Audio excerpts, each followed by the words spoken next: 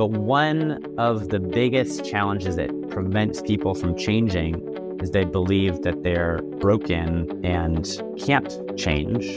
So just start from the belief there's not something quote unquote wrong with you. And this is supported by the neuroscience. You are not broken and you don't need to be fixed. Today, we're talking nerdy about the neuroscience of habit formation, and not just behavioral habits like reaching for your phone first thing in the morning or eating a cookie every time you feel sad, but also cognitive habits and patterns of thinking. Like, for example, why you might be getting stuck in the habit of using self-criticism as a form of motivation.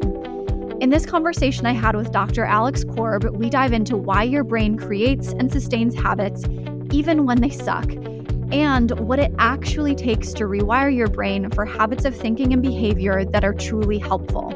Dr. Alex Korb is a neuroscientist, coach, and best-selling author of The Upward Spiral. He has a PhD in neuroscience and is an adjunct assistant professor at UCLA. Not only was this conversation educational and inspirational for me, but it was also really deeply moving. You'll notice at the end that I almost cry. Alex Korb almost made me cry. And that's just a testament to how freaking amazing and powerful our brain's capacity to change is. So I hope you're ready to dive in, dig deep, and talk nerdy with us. So in addition to all of the amazing things I just shared in the introduction, you were one of my favorite professors at UCLA, and I think that your course, Applied Positive Neuroscience, should be a requisite for any human being being born onto planet Earth as just a basic manual for if you have a brain, this is what you should know about using it and maximizing its potential and helping it work for you rather than against you. And your class, Applied Positive Neuroscience, was based on your book, The Upward Spiral, like a real world lived experience of the book. And so I'm curious if you can share a little bit with me and with listeners why you created the book, why you created the course, your inspiration behind it. Yeah. Well, thank you so much for the positive feedback. I agree. Everyone should be required to listen to me talk. That's why I try and tell my wife all the time, when she ever has a problem, I'm like, didn't you read chapter 6? That doesn't seem to go over well. But yeah, I created the class because I really enjoyed writing the book and I thought it was really helpful, mainly because I collected all this information through my PhD research and lived experience. And I just felt I want to share this information with people. And it wasn't until after I'd written the book that people were interested in hearing me talk about this stuff. And I was like, oh, that's a pleasant surprise, because I like talking about it more than I liked sitting by myself writing about it.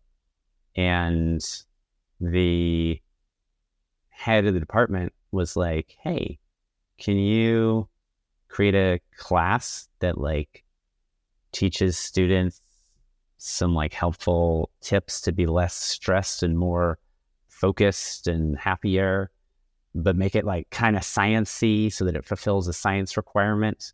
And I was like, oh yeah, that's my jam. So that's how I created the class. And I have to admit that I appreciate that your glowing endorsement and introduction, that I think I missed the question. I was curious what the inspiration was behind writing the book. And I actually already kind of know the answer to this question based on the very first, lecture that you gave in class. But I think that on this podcast, we're going to be talking a lot about mental health in general. We're just at the beginning of recording all the episodes now, but I know that there was a very personal connection to writing the book and creating the course. And I was curious if you could share that with listeners as well. Yeah. The combination of the first lecture and the last lecture sort of bookends it. The roots of the book and the course, if I really think about sort of the distal beginnings, I've always been interested in why we feel things. Like I've always just noticed about myself, like, oh, I'm pretty emotional, and I'm also, smart and motivated. And sometimes it feels really easy to get stuff done and focus and be happy. And other times it feels really difficult. And that seems to be different for different people. And that's sort of something that's like always fascinated me, perhaps because my mom is a psychiatrist and she's always talked about that stuff.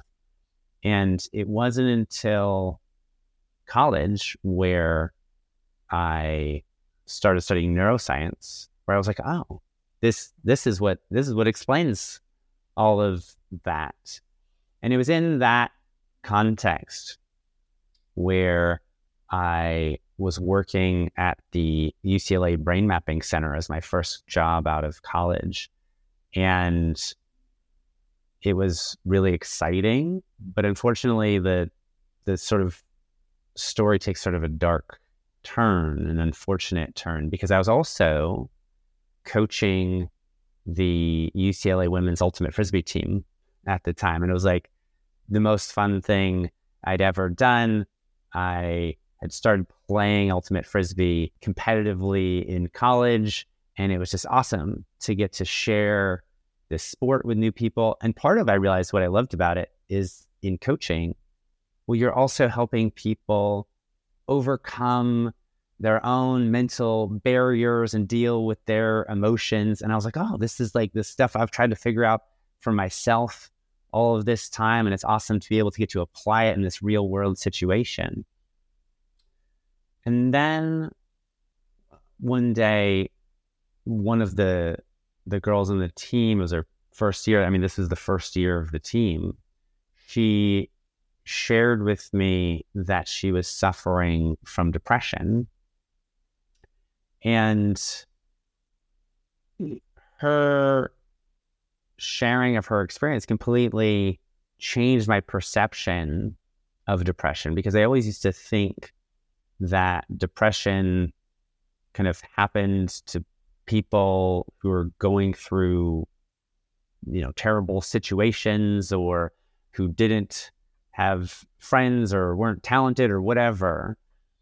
But realized from her, like, she had a pretty good life. Her parents loved her and were very supportive. She was smart and motivated and talented and friendly and athletic. And I realized that just being smart and talented and even connected with others doesn't necessarily protect you from depression. But I encouraged her to keep coming to practices, and she recognized how beneficial the team was to her well-being and coming to practices, and how much the exercise was helpful, or having a routine. But unfortunately, it wasn't enough to really save her. And the following year, she kind of drifted apart from the team. And when people tried to reach out, she was just sort of doing her own thing. I mean, I guess she still had friends that were on the team, but she was just busy with other things. And I didn't know much about her situation, but her depression continued to weigh on her. And ultimately, she ended up taking her own life. And it was a real tragedy and a shock, because yes, even though I knew that she was depressed from the outside, you couldn't necessarily tell it. Like, she laughed at all of my lame jokes, and she was smiling and friendly, but she just had this sort of darkness pulling at her. She was going through treatment for all of this stuff, and I couldn't understand, like, well, what are these treatments doing if they can't help someone like her? And sitting and sort of wrestling with all of those questions, I decided to go to grad school and try and get a PhD in neuroscience, really commit to understanding this stuff on a deeper and more fundamental level, to actually understand like what is happening in someone's brain that keeps them stuck in depression, even when objectively or from the outside, they have so many wonderful things going on in their life. And I wanted to understand not only why that happens, but what we could do about it to rescue people from this terrible state, to prevent terrible things from happening to other people just like her. Thank you so much for sharing that. I know that it's a really deeply sad, but also really moving story. And for me, the first time I heard it, it brought me back to my own roots. And I was very depressed as a teenager. And when I was 17, I moved to New York City and I found a meditation teacher that I loved. And he was teaching in a way that was informed by neuroscience. And he's the person who initially introduced me to this concept of neuroplasticity.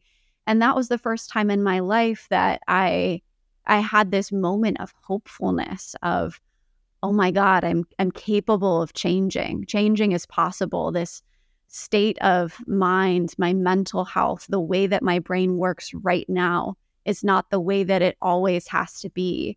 And that's ultimately the thing that inspired me to study neuroscience too, was this desire to understand myself and learn how to pull myself out of that through taking action and an amalgamation of different things, from meditation to psychotherapy to exercising to honestly a lot of the things that you talk about in your book. But I think that it's so powerful to reflect on just how much of an impact a conceptual understanding can facilitate in enacting change.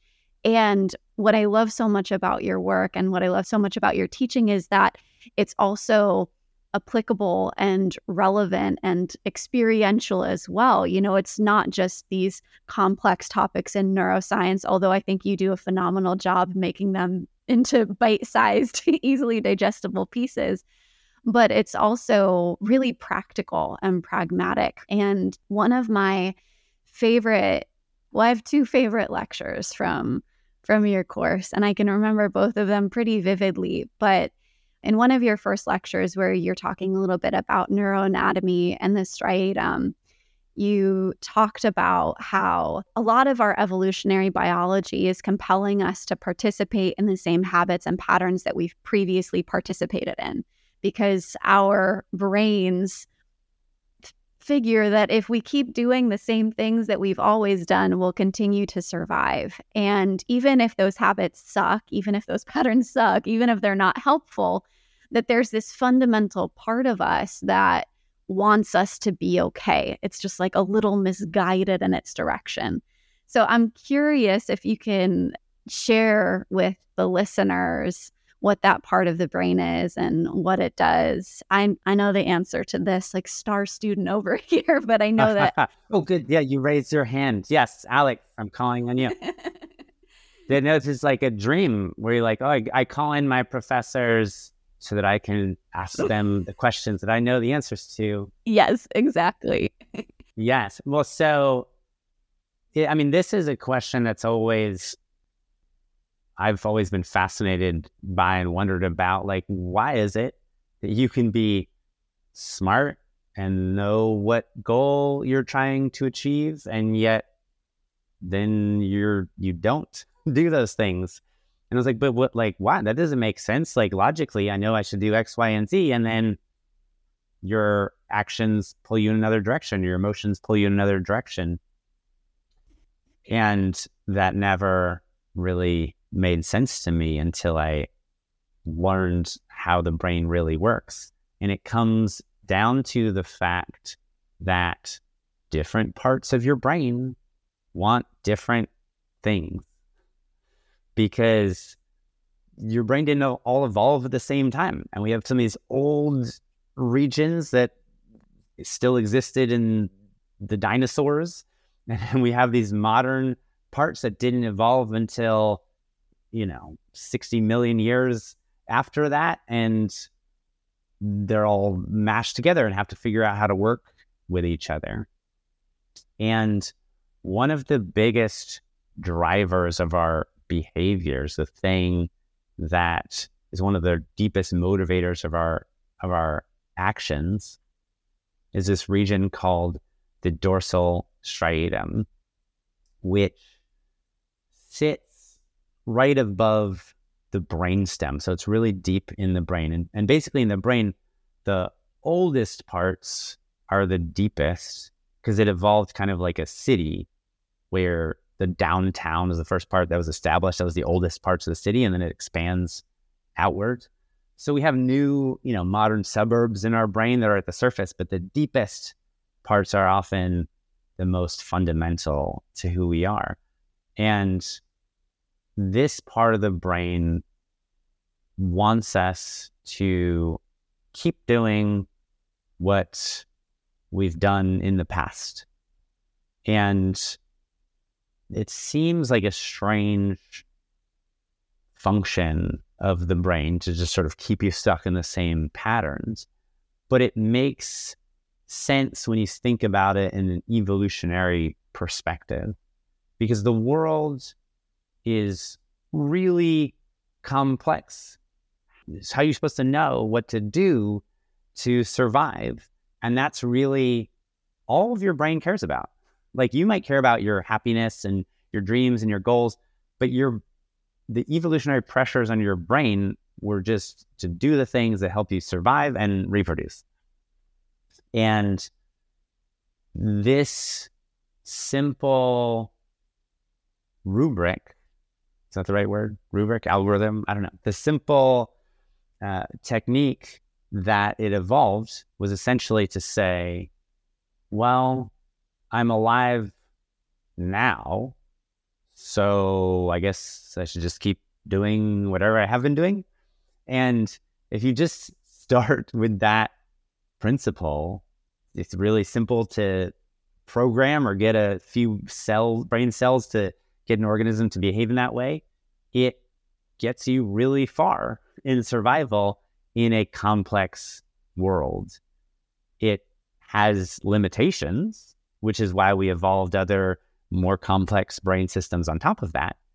But because it was so early on in the development of our brains, it is really crucial to our survival and acts extremely quickly, often outside of our conscious awareness. And while, yes, it might sometimes get in the way, one of the crucial things I think it's important for people to understand is that it helps us way more than it gets in the way.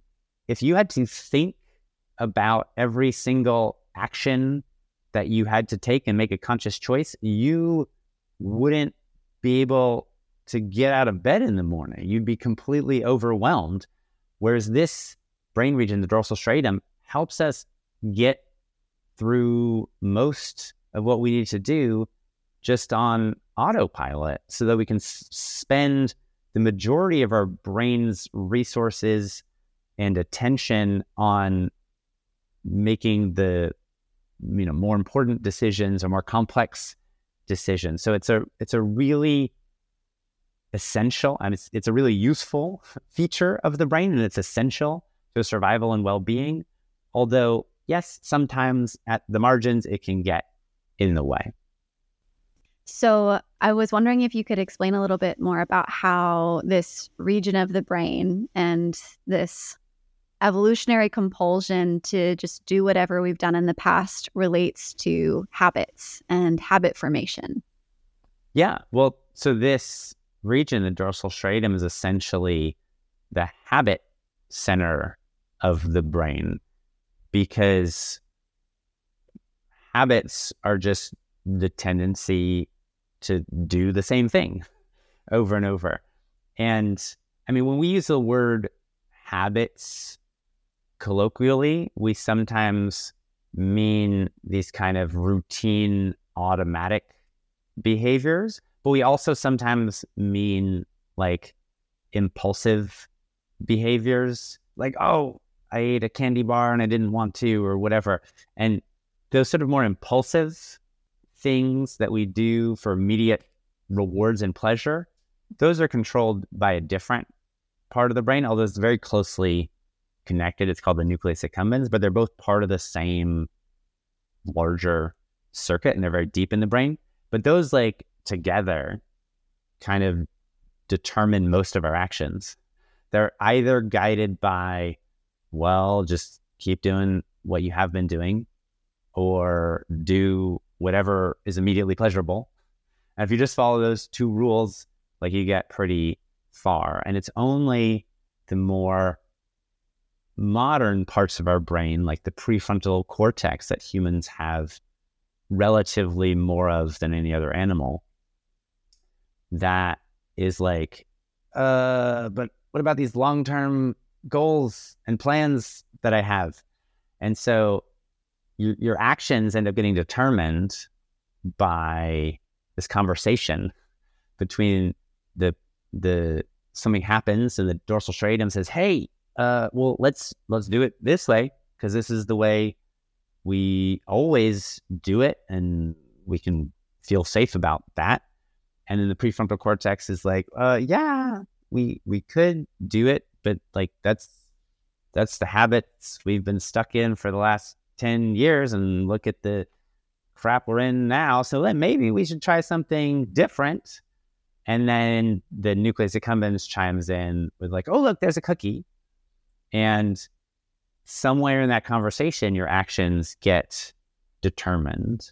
So I would say most of what your brain does, the actions you take, the decisions you make, are habits, either routine sort of habits in the dorsal striatum or impulsive habits in the nucleus accumbens. And the interesting thing, or one of the interesting things about these deeper regions, is they don't make the distinction between good habits and bad habits, because what we call bad habits are things that in the long term aren't good for our well-being or survival or whatever. And things that are beneficial to us in the long term, we would call good habits. But the only part of your brain thinking about the long term is these more newly evolved pieces, like the prefrontal cortex, that are thinking about your future. The striatum evolved to keep you alive now. And all habits, whether or not we would call them good habits or bad habits, benefit us in the short term. If they benefit you in the short term and also in the long term, great, that's a good habit. If they benefit you in the short term, but not in the long term, and they hurt you in the long term, oh, that's a bad habit. But the dorsal striatum is just doing it because it benefits you in the short term. And I can guarantee you that if you are stuck in some bad habit, overeating, drinking too much, procrastinating, whatever it is, worrying, it benefits you in some way. If it didn't benefit you at all, you would quickly stop doing it. And one of the challenges is to understand, like, oh, how is this benefiting me? And is there some better way to get that same benefit that doesn't have all of the negative drawbacks that come with overeating or over drinking or procrastinating or whatever? And it's just unfortunate when we really have been stuck in a bad habit for a long time, and it gets really strongly wired in the dorsal striatum. One of the reasons that we do it, one of the ways that it benefits us, is that we do it because it's familiar and comfortable and makes us feel safe, even if in the long term it's harming us. And so we do it to feel safe. And if you tried to do something different, you'd be like, no, I'm going to not do that bad habit. Well, that's where your emotional circuitry comes in. And your emotional circuitry freaks out when you're doing new stuff that's potentially dangerous. And that activates the dorsal striatum, the habit circuit, to try and pull you back into the safer routines that are familiar. And it creates this unfortunate push-pull where if the habits that you're stuck in aren't good for you in the long term or even harming you, well, when you try and break out of them, it stresses you out.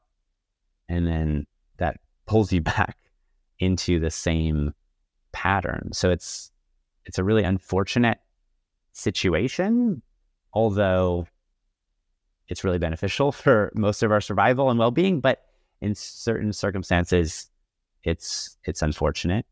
But the good news is that it's possible through, as you mentioned before, through neuroplasticity to rewire some of those circuits and start to change our habits or start to change our response to the environment or situations so that we don't get stuck in the same predictable, unhelpful patterns over and over. I want to go back and highlight something that you said, which is that you listed a few potential bad habits that we could get stuck in, like overeating or over drinking. And you also mentioned worrying. And I want to point out to anybody who's listening that a bad habit doesn't just have to be this physical behavior that you participate in, but it can also be a pattern of thinking, like self-judgment, self-animosity, like beating yourself up, rumination, all of those things. The way that we think are habitual patterns as well. And I'm curious if you can maybe share what you think some of the most unhelpful or unproductive patterns, cognitive patterns, and habits that you see people getting stuck in. Yeah, I think self-criticism is probably the biggest one. And it's problematic precisely because it's helpful. So as I said, all habits benefit you, but for them, and largely just because they're familiar and they make you feel safe, but for them to have gotten programmed into your brain, there usually have been a time where they helped you more than simply just being familiar, because they weren't always familiar. And they benefited you in some way, which got them deeply ingrained in the dorsal striatum. And then your situation changed slightly, and now they are no longer helpful in your new situation, but you still do them because your brain is programmed to do them. Or maybe you just did them and they weren't even helpful then. They just didn't create as many problems before, but they became a habit, and now they are creating problems, but now they're programmed into your brain.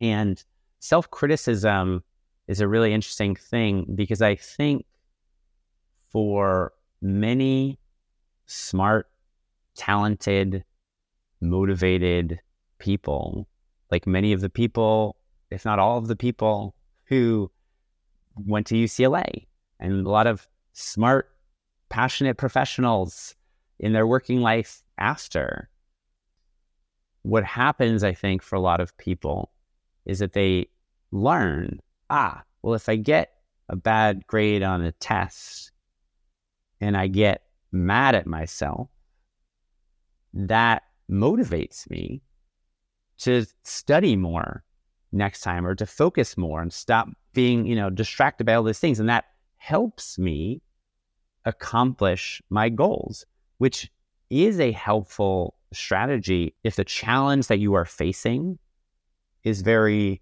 manageable and is very small relative to your abilities and your intellect and your drive and all of that.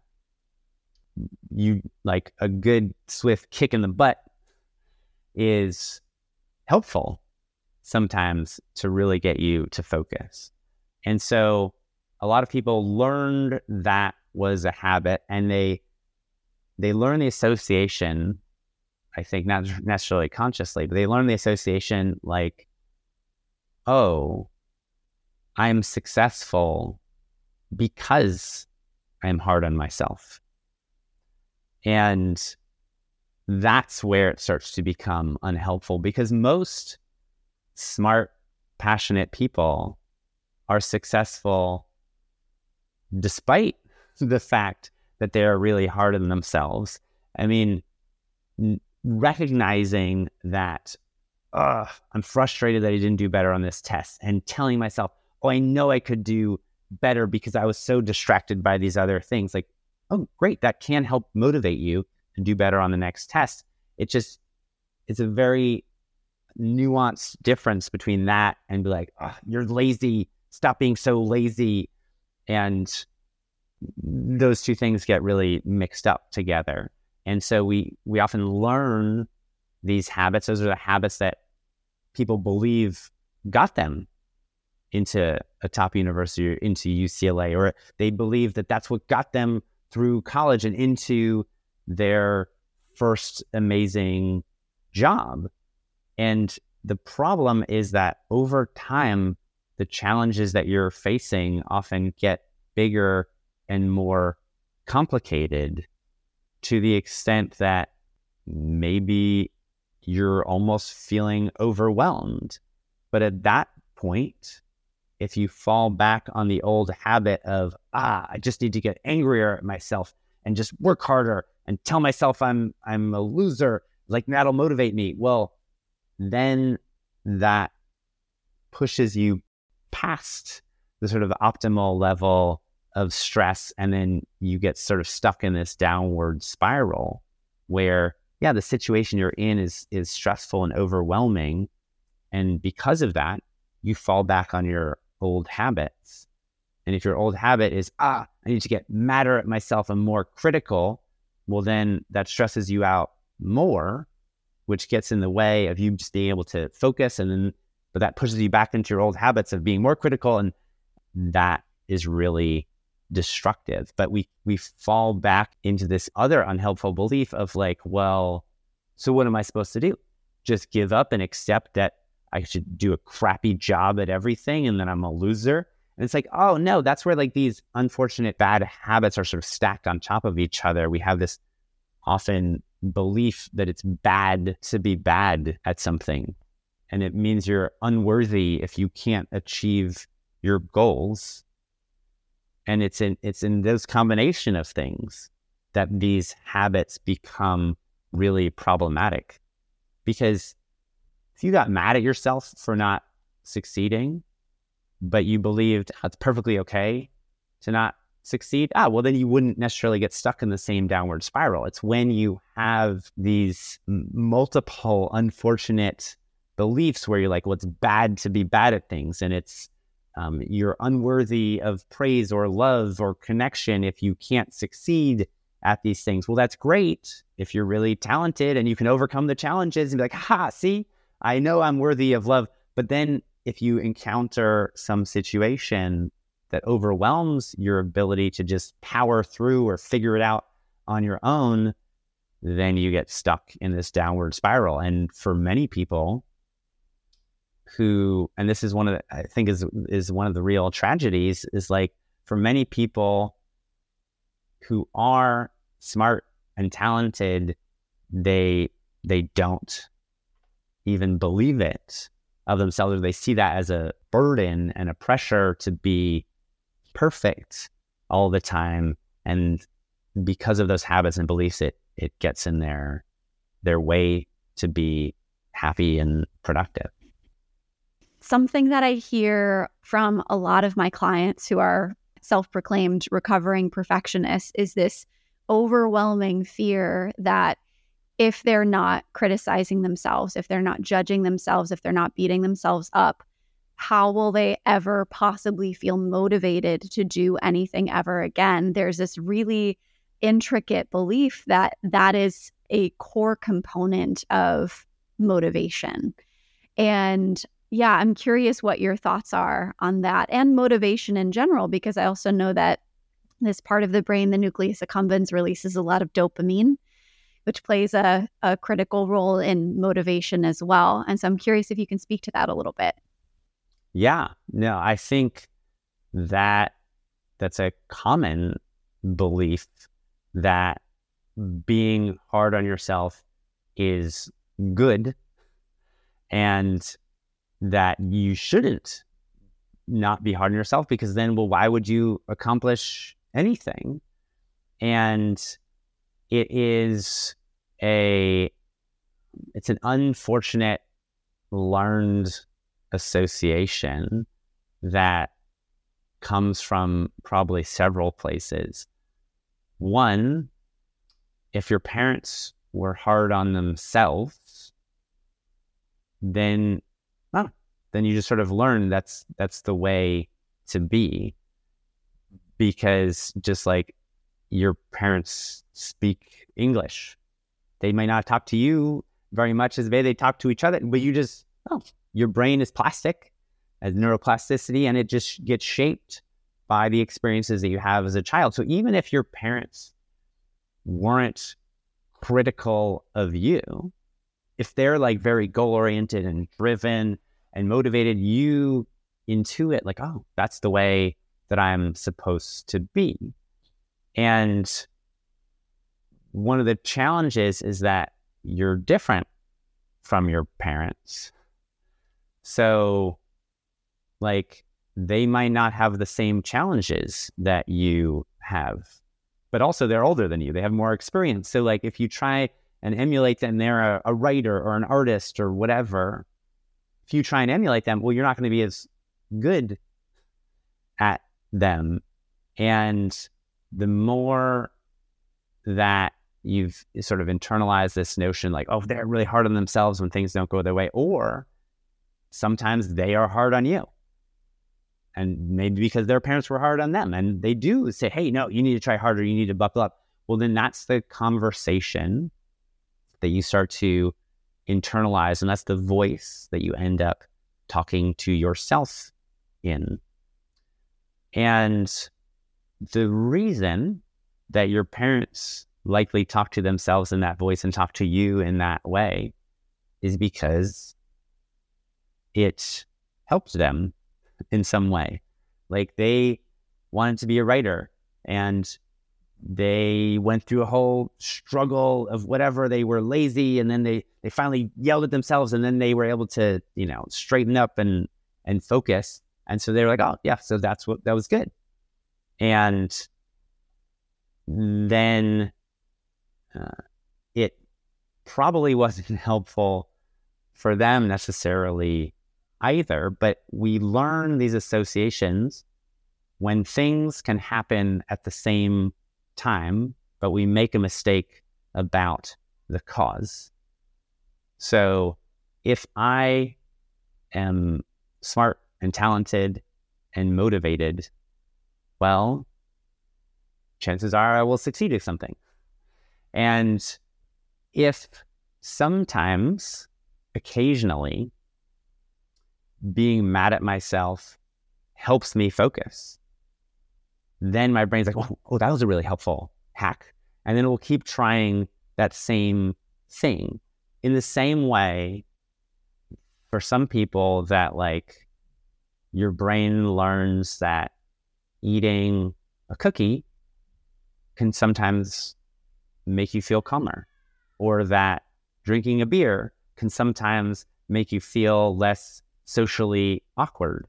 And it's not always a problem for people if you have many other positive coping mechanisms. For some people, you can be really stressed out and you're also hungry and you eat a cookie and then you feel calmer. There you go. Maybe it just satisfied your hunger, but it also made you feel calmer. And for other people, they drink a beer, and it reduces their social anxiety. And so their brain learns these quick shortcuts to feeling calmer or less anxious or even loved sometimes, because the feelings that we get from, say, eating comfort food are often very similar to the feelings that we get from love and support, and they often release a lot of the same chemicals. And so your brain's like, oh, that's the way how I get that. And that's sort of the beginnings of some of these bad habits or potential addictions. It's just that for most people, it's not a problem because you have enough good other habits to support you through that, or you don't fall into that bad habit enough for it to be that much of a problem. But if your brain sort of learns this connection, like, oh, that's really good, that's the only way that I can feel safe or successful or productive, well, then you start to make that habit even deeper, and then it can start to create problems. So like when it comes to self-criticism, it kind of only works for people who are capable and talented and smart, because that little kick in the butt is enough to help you overcome the hurdle of whatever you're facing. Whereas other people who weren't as smart and capable and talented and supported as you, well, their self-criticism just eventually caused them to crumble, and they dropped out of high school or dropped out of college or became a drug addict or whatever. And so you just happened to succeed, and you happened to be very critical of yourself. And the better story, the more useful story, is to say, oh, you succeeded because you have a lot of inherent abilities and talents, and you were supported to nurture those. Oh, yes. And in some very small situations, yes, a little self-criticism sort of helped that, but you overlearn and over-rely on that connection.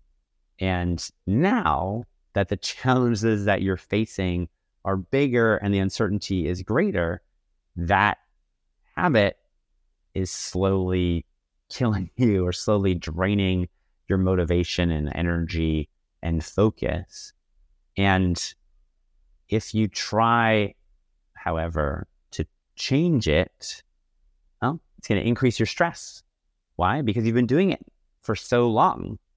You're stuck in that groove, and any deviation from it is going to activate your stress response. And it's going to say, just like, a drug addict's brain says, like, I don't care if you're trying to quit. You need to go back and do that same thing. You need to be critical. And the unfortunate thing with these like thinking habits is that they can be so fast and automatic that we're not even aware that we are doing them.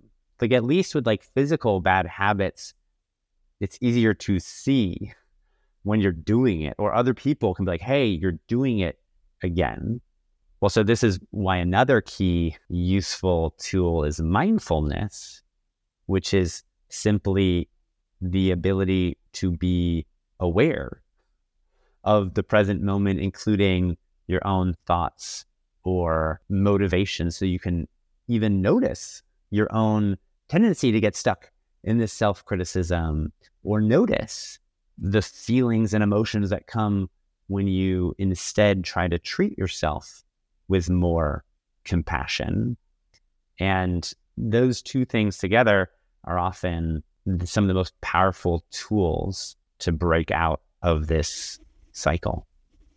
I couldn't agree more. And I want to circle back to something you said before about how when we're trying to deviate from the patterns and habits that we have in place, there's this heightened level of stress and this momentary discomfort. And for me, one of the greatest gifts of mindfulness is that in a more austere meditation practice is the active, intentional practice of non-reactivity and being willing to pay attention to and witness discomfort without reacting to it. And I think for me in my own experience, it's made the process of changing not only my patterns of thinking, but also my patterns of behavior so much easier, because I'm able to bear the discomfort of momentary distress because I know that it'll pass. So I love that you brought that up at the end. Mindfulness is such a big part of my own background and continues to be one of the biggest parts of my daily mental health routine. Yeah. I was going to say, I think it's an extremely helpful tool. And the only problem, or one of the main problems I have with mindfulness, is that whenever we talk about any of these useful tools like mindfulness or self-compassion or just going to therapy and talking about your problems or whatever, like anytime someone's like, this is the one tool, it's the secret, it's going to solve everything. Well, no, there's no tool that's going to solve everything. Just like habits themselves are tools. And even if you have a quote unquote good habit, there's no habit that's always helpful for every situation. It's helpful used the right way for the right situations. So you might have tools and habits that are useful 95% of the time or 98% of the time, but it's really that 5% or 2% of the time that they cause problems where that's where you're getting into trouble. And then we have these patterns of thinking and we're like, but it's good to have it, so I should keep doing it. And you're like, well, there's some times where you need to change. And this is, again, one of the challenges of a lot of smart goal-oriented people is they're like, I just need to understand something before I do it, because you shouldn't just do stuff because someone told you to. And like, yeah, that's a great belief or habit to follow, except sometimes you don't really fully understand why you need to do something, and yet you need to do it anyway. And that is one of the reasons why I love to talk about the neuroscience, because it helps people get out of their own way when you start to see how all of these things are connected to each other and how your brain actually works. Yeah, I don't think that there's any magic pill. There's no secret sauce. It's an amalgamation of so many different things. So knowing that there's no singular cure, there's no fix-all other than maybe extensively studying the upward spiral. Do you have any recommendations just in terms of like a single point of focus or direction that you think would be helpful for anyone and everyone to start paying attention to? Yeah. Well, I think the most important place to start is this understanding that your brain is not broken. You are not broken, and you don't need to be fixed. Your brain might not be making things as easy for you as you want, or the things that you want to do might not be as automatic, but that doesn't mean there's something wrong with you. That's just how the human brain works. Your computer might not be doing everything that you want, but you just download a new program and then that does what you want. And so downloading that program and installing that new program in your brain is a lot more complex than doing it on a computer. But one of the biggest challenges that prevents people from changing is they believe that they're broken and can't change, or that they're broken. And even if, like, it's at least if you believe that you can change, that's better than not believing you can change. But like the whole time you're still telling yourself, I'm broken, this is bad, and you're getting in your own way.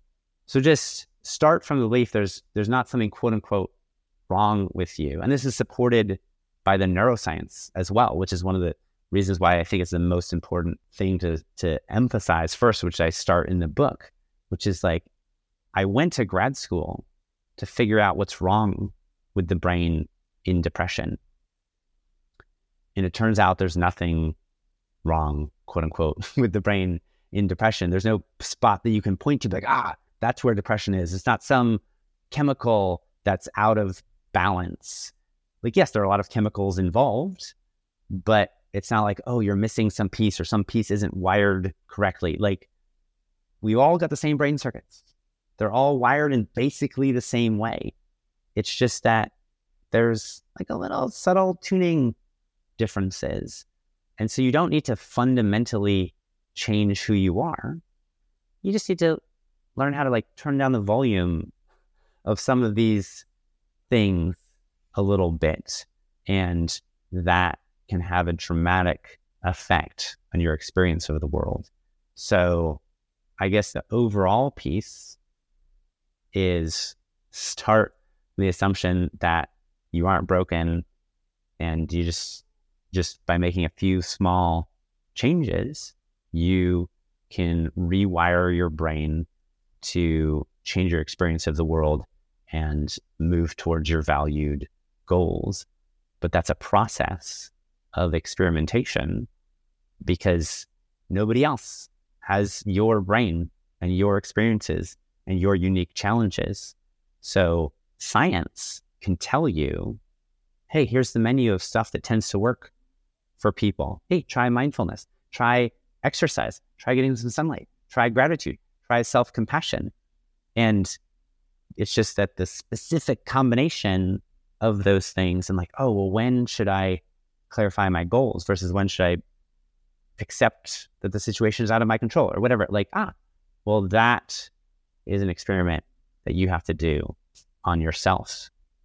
And that is the experiment of living. Thank you so much. I almost got a little choked up as you were speaking.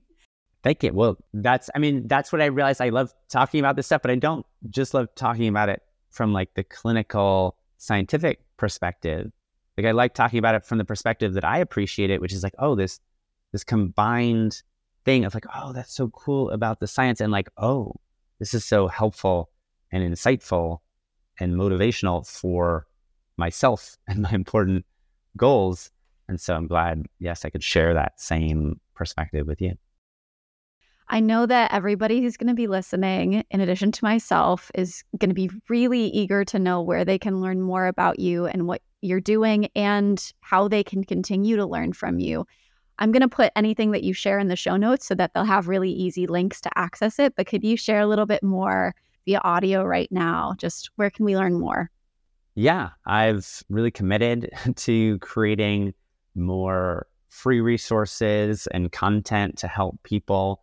I also have a signature program called the Upward Spiral Method, where if people really want to help me be their personal guide through this journey of science and well-being, I'm happy to do that.